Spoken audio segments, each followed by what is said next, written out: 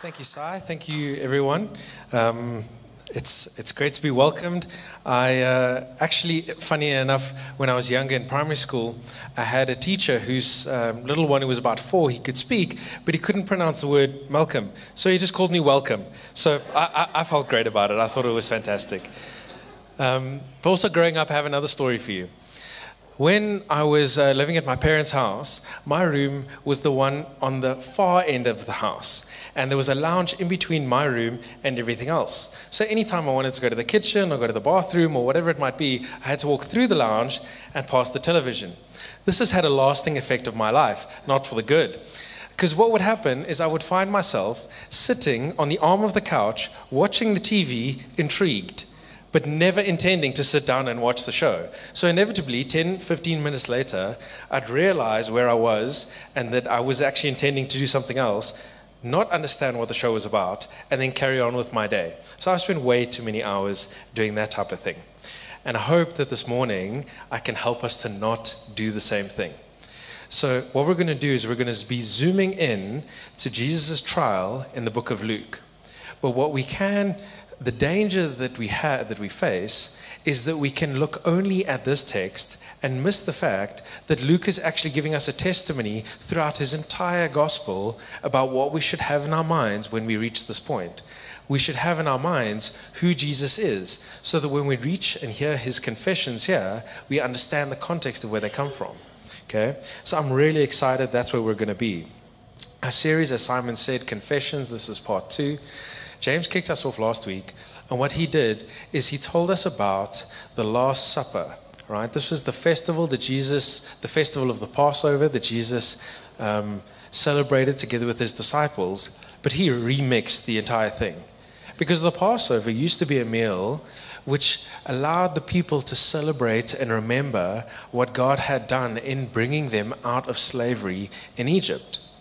And what Jesus does is he remixes the entire thing and he says, you know what? This does not remind you of that anymore. In future, it's going to remind you of my body broken and my blood spilt on your behalf. And it's going to remind you of the new covenant that I'm instilling today, so that you don't have to think about how God used to deal with people through the law, but now how he's going to deal with people through this new covenant that I'm enacting. And so it's a fantastic moment. I bet you the disciples were confused. They didn't really understand. Only after Jesus' death and resurrection did they probably understand the significance of what that meant. So if you haven't heard that preach, I encourage you, log on, check out YouTube, Spotify, whatever it is. You'll definitely be blessed by it. But what I want to do is I want to fast forward for us just a little bit to the point where Jesus' arrest and his trial starts. See, after the meal, what happened is Jesus and the disciples, they went out to the Mount of Olives, to the Garden of Gethsemane, and they had some quiet time. Jesus, in fact, was praying and preparing himself for the events that he knew would ensue. He knew that he would be arrested. He knew that he would be tried, and he knew the cross was coming. So he's preparing himself before the Father and praying. And I encourage you, it's worth your investment. Go and read Luke chapter 22 this week and go and delve into that prayer to see how Jesus just lays himself down and submits himself to the will of the Father. But I'm going to fast forward us even a little bit further than that, is that while Jesus is in the garden and praying, Judas arrives, one of the 12, and he's betrayed Jesus, because this was a moment that the disciples shared away from the public, away from all of the crowds. And what he does is he brings the chief priests, the scribes, the teachers of the law, all of Jesus' enemies, together with a bunch of soldiers. He brings them into the garden so they might have an opportunity to arrest Jesus without having pushed back from the crowds. And so this is an absolutely painful moment for Jesus. And what ensues is an absolute travesty of justice. It's a mockery of a fair trial. We instead see that there are a series of questions that get posed to Jesus, but there's a predetermined verdict, guilty. And there's a predetermined sentence, death. So that's what we're going to focus on. We're going to ask the questions. We're going to ask who said it, why did they say it, what were they intending to communicate? And in fact, most importantly, we're going to try and understand what Luke, the gospel writer, wanted to communicate to us. Because like I said, he's been writing his entire gospel, so there's some things that we should have picked up by this point. And we need to bring that into the moment. So we don't only look at his historical narrative of the events, but actually see what's going on behind the scenes. And so Jesus' trial centers around two questions. I'm going to read them for us in a second. But the two questions are you the Christ? And if so, tell us. And are you the King of the Jews? So I'm going to just read two excerpts from Luke chapter 22 and 23. When day came, the assembly of the elders and the people gathered together, both the chief priests and the scribes. And they led him away to their council. And they said, if you are the Christ, tell us. And then a little bit later on, the whole company went across, and they brought Jesus before Pilate. And they began to accuse him, saying, we found this man misleading our nation and forbidding us to give tribute to Caesar, and saying that he himself is Christ, a king. And Pilate asked him, are you the King of the Jews? Now the spoiler, if you're not familiar with the text, I'm sure most of us are, is that Jesus emphatically answers yes to both of these questions. He says, I am the Messiah, I am the Anointed One, and I am the King of the Jews. Quick sidebar, I love spoilers. In fact, I'm trained to think in terms of spoilers. So you might not know, but my 8 to 5 or 6, 7, 8, 9, 10 over the past few weeks, I'm actually a mechanical engineer. I work in the consulting industry, and engineers have this funny thing, because whenever you enter a meeting and you have to do a presentation, people only want you to give away the spoiler. How much will it cost? That's the only question that people want to ask. And so if you give an answer that's low enough, no further questions. If your answer is too high, you better be prepared for a barrage of questions that will come after that. And so we're trained to think, give the spoiler up front so that you can gauge people's reactions. Anyway, that's just a sidebar about me. But Jesus' answer to these questions is emphatically yes, I am the Son of God. But his confession doesn't serve to exonerate him. In fact, it becomes the very thing which leads to his condemnation. Because the chief priests, the elders, and the scribes, they use this as an opportunity to call him guilty of blasphemy. And they want to put him in front of various tribunals to get him condemned for standing against the government of the time. They were looking for an excuse to get rid of him. And I think this is a great moment to pause and to do a bit of a rewind through the book of Luke. Because we're not sure, should we be paying attention to the way they treat Jesus and the way they treat his answers? Are they valid? Is their skepticism warranted at all? And I think you're going to see that Luke would tell us not at all. He emphatically has actually shown that Jesus is who he claims to be. And so I'm going to do a quick sprint through the entire Gospel of Luke up to this point and try to just show you the evidence that Luke puts before us that we can use to make our decision about who Jesus is. Strap in. Luke starts with the birth of Jesus, which is miraculous. He says Jesus is born of a virgin. He says that his birth was foretold centuries before by the prophets. And he also says that Jesus' birth was announced to his mother Mary by angels and announced to shepherds in the field by angels. Can you imagine? Then he speaks about the baptism of Jesus, an incredible moment where not only is Jesus present, but the Holy Spirit manifests physically in the form of a dove. And God the Father's voice is heard audibly to the crowds coming from heaven. And so there's this moment where we say Jesus is not any other man. Then what Luke does is he gives us the genealogy of Jesus. And he traces Jesus' lineage back through King David all the way back to Adam. And he concludes by saying, therefore he is the Son of God. Can you pick up the trend of what Luke is doing? Luke then also tells us that Jesus overcame 40 days of temptation by Satan in the wilderness, the only human to ever have walked the face of the earth to have overcome Satan's temptation, remaining sinless. And then we've got Jesus' claims of himself, his claims about himself. He says that he is Lord of the Sabbath.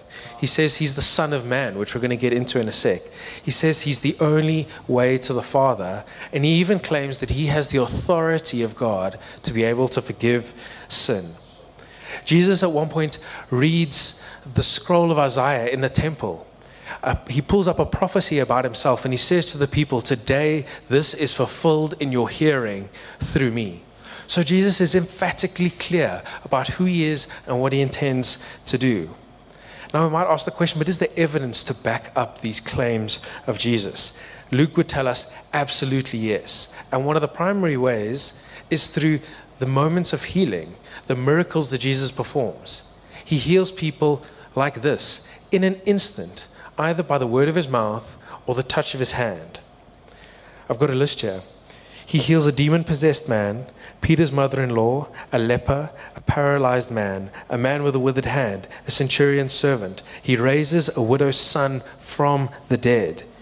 He heals another demon-possessed man, a woman suffering from constant bleeding, a ruler's daughter, a boy with an unclean spirit, a mute man, a woman who had lived with a disabling spirit for 18 years, a man with dropsy, 10 lepers, and he restored sight to a blind man.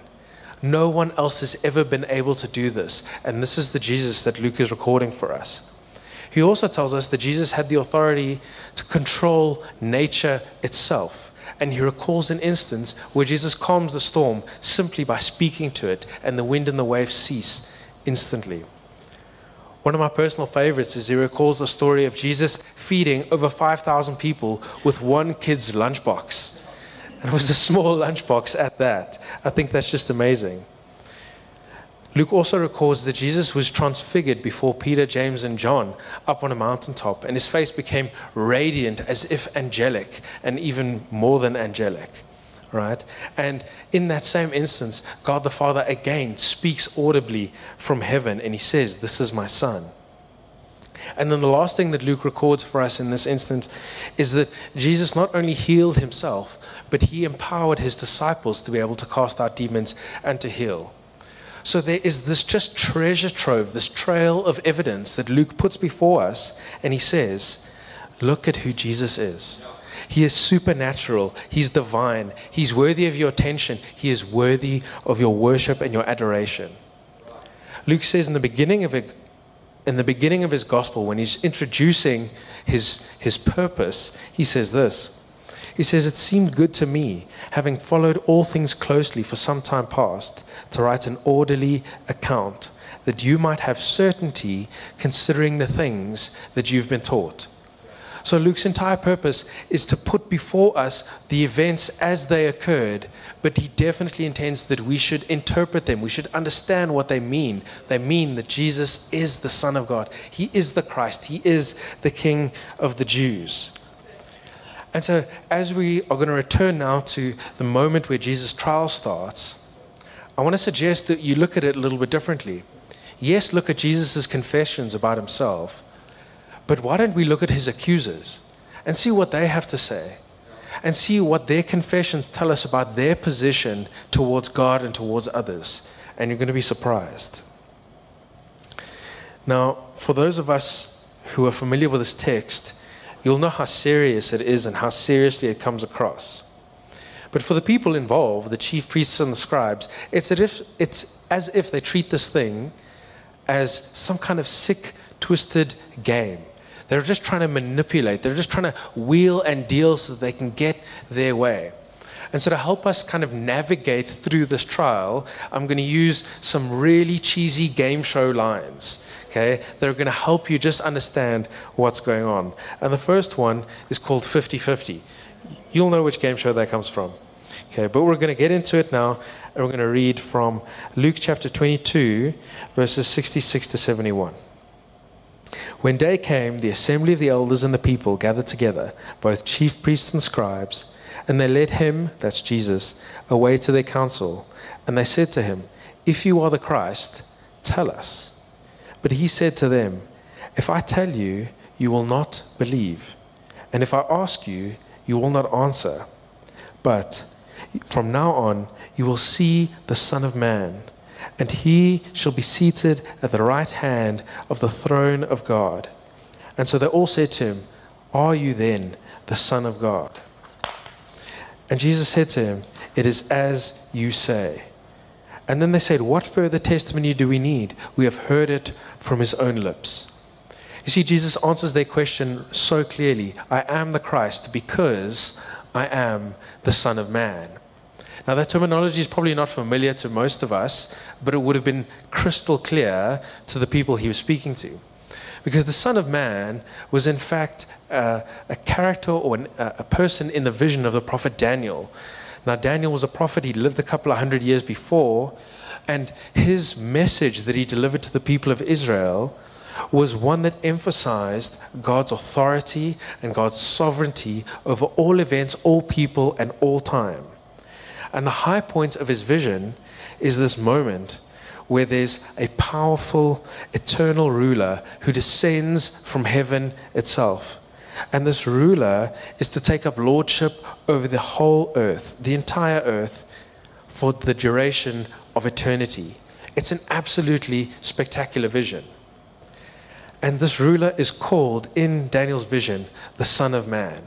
So can you see the gravity of what Jesus is claiming? He's saying, this is who I am. I am the heir of God's kingdom, and I will rule and reign forever. The chief priests understood this. They understood what Jesus was saying, and they were enraged. In fact, in Matthew's gospel, it even records one of them tearing at his robes and saying, what greater evidence do we need that this man is guilty of blasphemy? Because you see, it was the moment that he'd been waiting for. The chief priest had been waiting for something he could use against Jesus, something that he could use to condemn him. And so he could twist Jesus' confession, maybe before the Roman rulers at the time, and say, look, this man is claiming to be a king, and therefore he is against you, and you need to deal with him. So he manipulates the situation. So let me get a little sip here.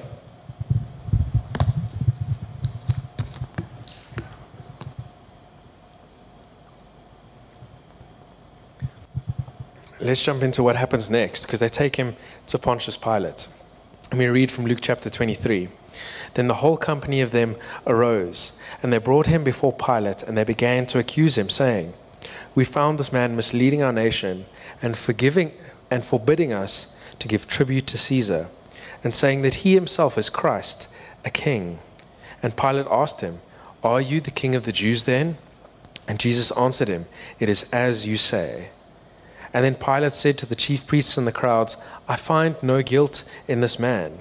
But they were urgent, saying to them, he stirs up the people, teaching throughout all the region of Judea, from Galilee even to this place. And when Pilate heard this, he asked whether this man was a Galilean. And when he learned that he belonged to Herod's jurisdiction, he sent him over to Herod, who was himself in Jerusalem at that time. I won't bore you with a long history lesson of who Pontius Pilate was, but suffice to know that Israel was not an independent state at this time. They were actually living under Roman occupation.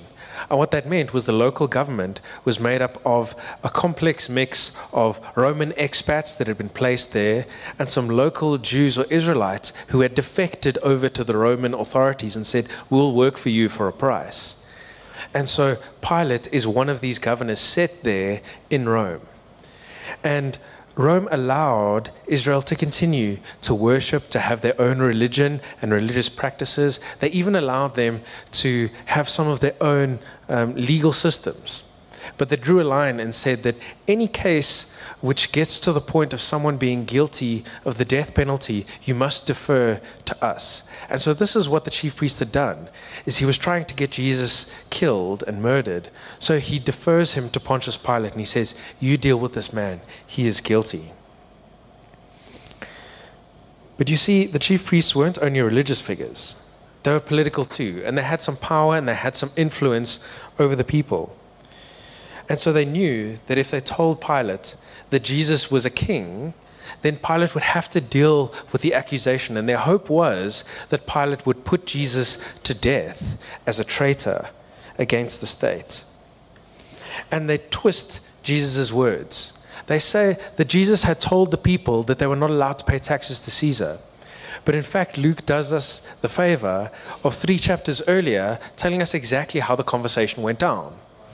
The people had asked Jesus, they tried to trick Jesus into getting his view around Caesar, And they ask him, must we pay taxes? And what Jesus does is he says this. He says, render unto Caesar what belongs to Caesar, but render unto God which belongs to God. So if anything, Jesus is actually encouraging the people that they should pay their taxes. Obviously, that's not his main point. He cares very little about the taxes and cares more about, will you give to God what God deserves? Will you submit your life to him in the way that you should? So not only are the chief priests lying before Pilate, can you see that they're completely neglecting their duty? They're supposed to be the people who are leading. They're the ones who are supposed to be leading the people in the nation before God. They're supposed to be their religious fathers. They're supposed to be encouraging them to worship God, but they care nothing. They care nothing for giving God what he deserves.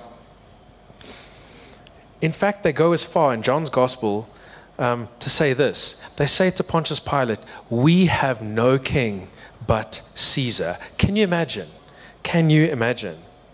But I can tell you, crazy as this is, it's not the first time that it had happened. Because centuries earlier, after God had saved Israel from slavery in Egypt, set them up in their own land, blessed them, made them fruitful, he'd never given them an earthly king. He had been their king and their leader himself. And he dealt with the people through a series of prophets and judges where he would simply relay his message and his commandments through these men to the people.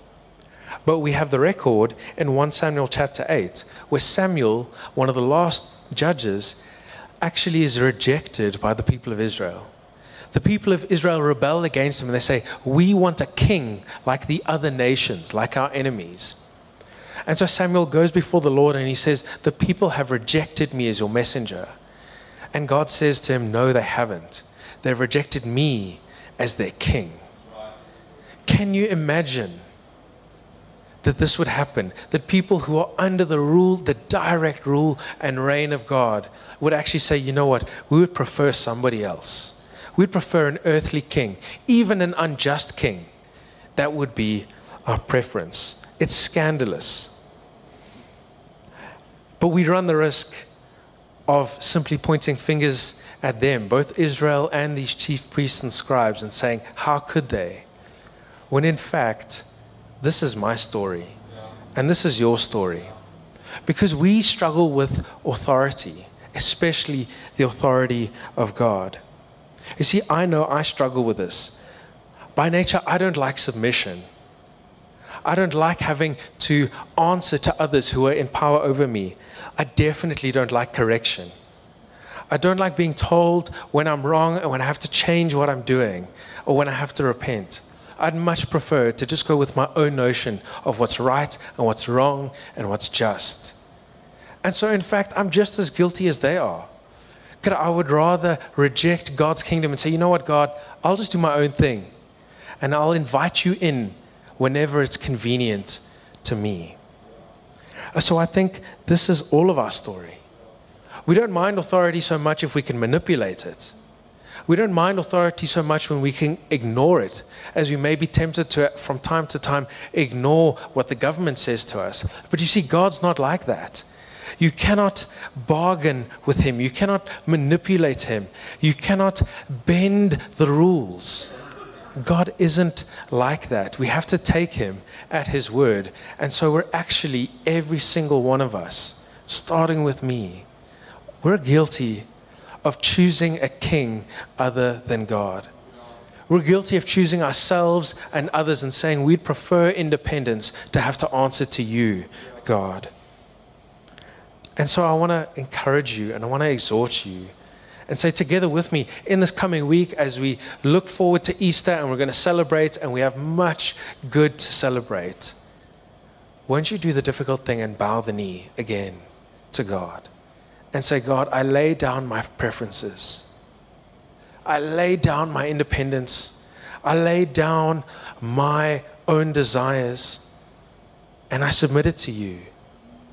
That means my work hours. That means my family. That means my hobbies. It means my finances. It means my views about health and the conversations that I might have with people. let's lay them down before God and say, you know what, God, you are king over me. And I want you to be king over me because you are a better king than I am. And so let's do that this week. But let's get back to Pilate. So there's two quick things I want you to notice about Pilate's interaction with Jesus. The first thing, which is so surprising, is that Pilate doesn't find Jesus guilty. He seems to have cottoned onto the notion that the chief priests were actually manipulating the situation and that they were simply bloodthirsty. And so he recognizes Jesus' innocence. But then he does a second thing. He hears that Jesus actually comes from Galilee. So he thinks to himself, hey, this is a lifeline moment here. I can just phone a friend and put him over to Herod's domain and say, Herod, you deal with him.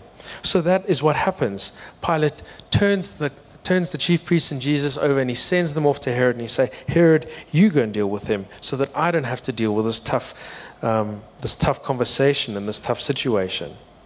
So I'm going to read for us what happens before Herod. Luke chapter 23, verses 8 through 11. When Herod saw Jesus, he was very glad, for he had long desired to see him, because he'd heard about him, and he was hoping to see some sign done by him.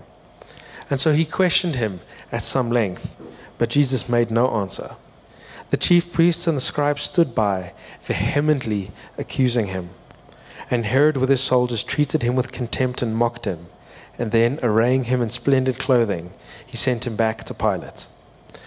So the whole entourage goes to Herod, and Herod thinks, hey, this seems like a moment for some entertainment. I don't really believe this Jesus and who he is, but let's see if we can get some fun. He questions him at length, he mocks him, he ridicules him, and Jesus, knowing that Pilate is not interested in the truth, doesn't even bother to dignify him with any answers whatsoever. He remains silent. And eventually, once Pilate has had his fun, his last action is he thinks, hey, won't this be a funny irony? Let me dress this man who claims to be king as a king. He's obviously powerless. Look, he's at my mercy. So I will dress him as a king and laugh at him and beat him and scorn him. So that's what he does. He dresses him up as a king, has his last laugh, sends him back to Pilate and says, you deal with him. And so the phone a friend didn't work. And Pilate is stuck in the same situation. Only it's gotten worse.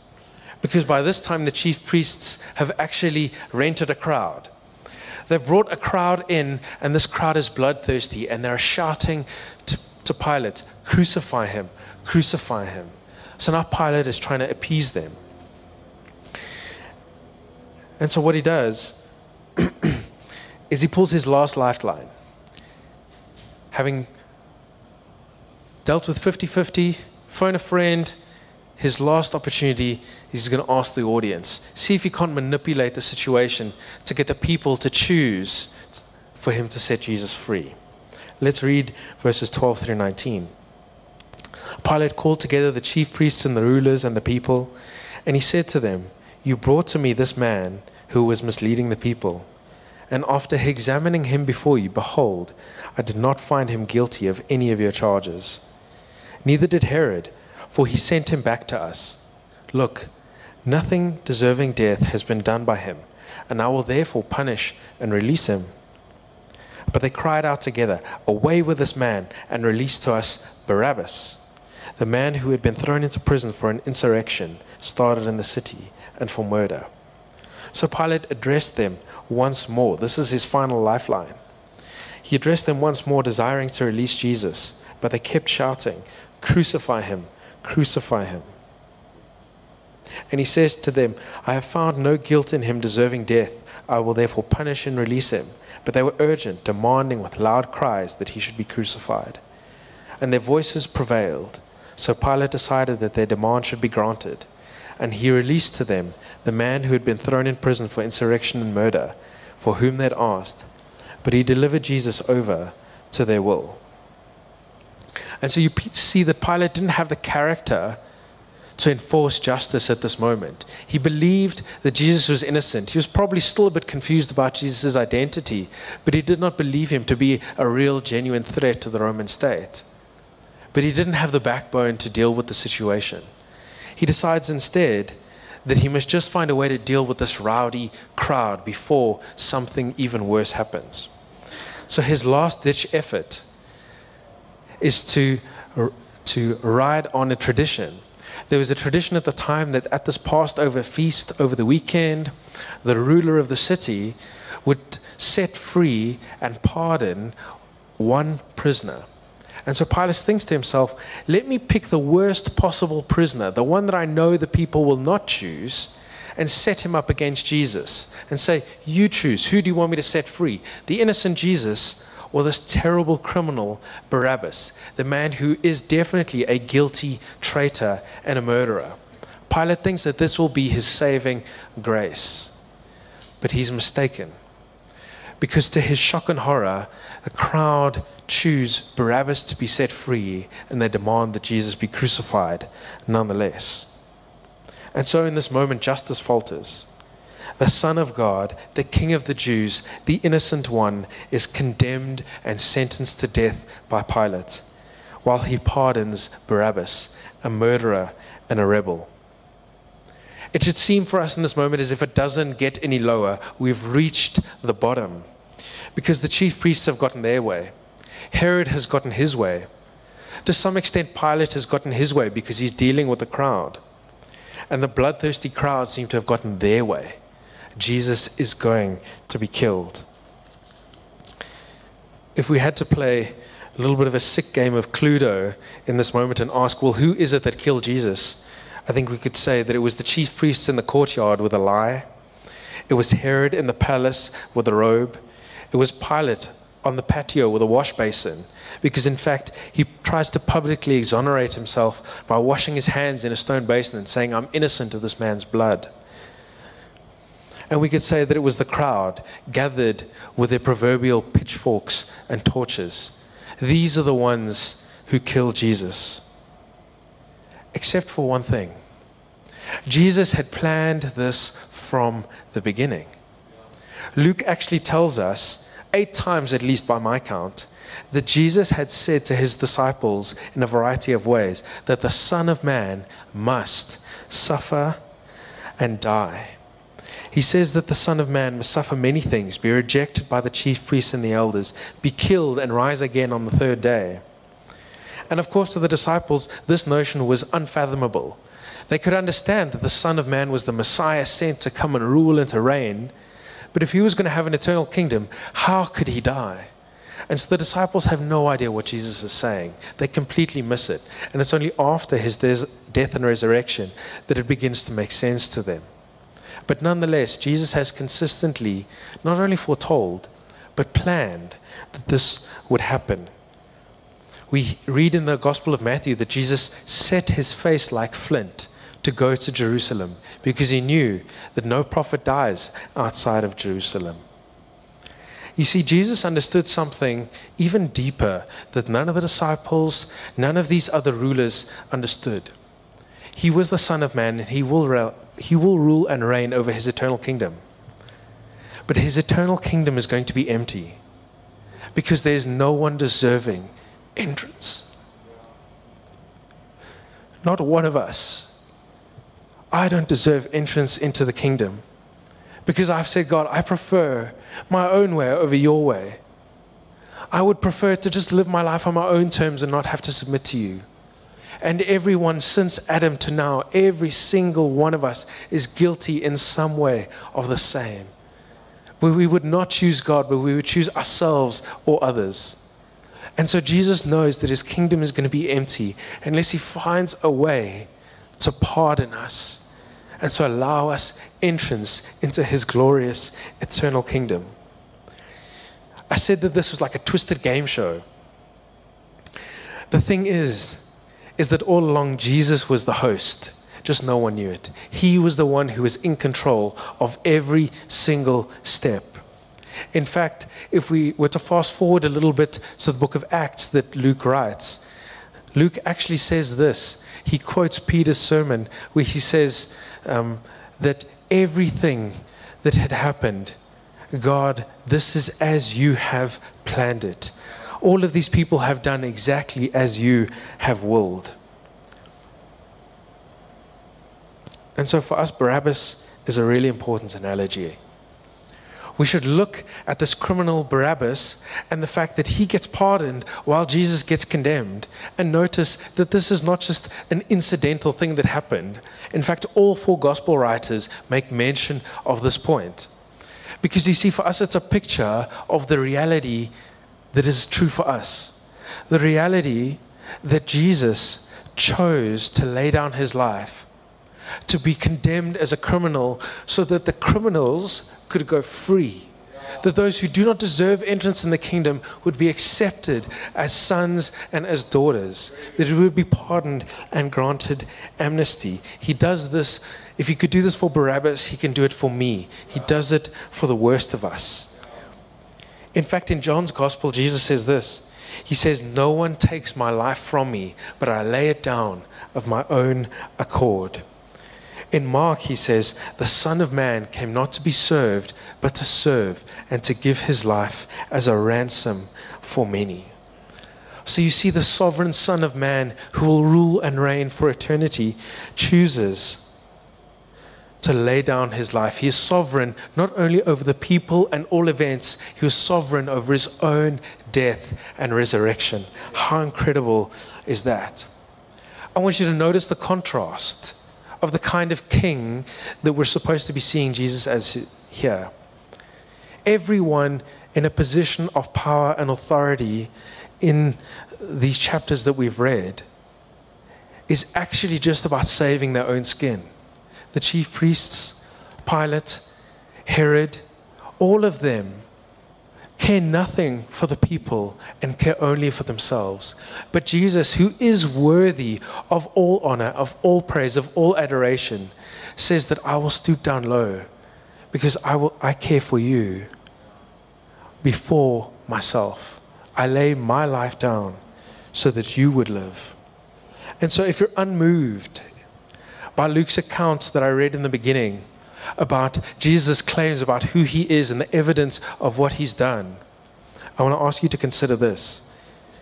Consider that this King, Jesus, willingly gave up his life so that you could be pardoned and that you could enter his kingdom.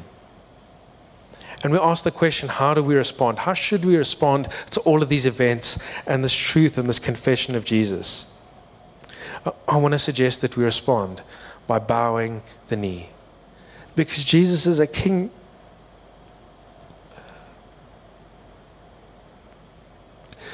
Jesus is a king unlike any other that has ever lived. There is no one like him. And so in light of that, instead of having once shouted, "We have no king but Caesar," I want the cry of my heart and your heart to be, "All hail King Jesus." Won't you stand with me and pray?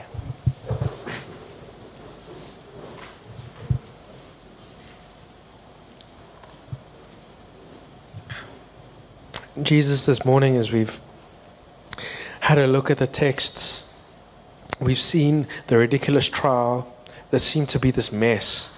But meanwhile, the truth is that you were in control all along. You are the one who is sovereign over every word spoken, over every action taken. Because you are the Son of Man.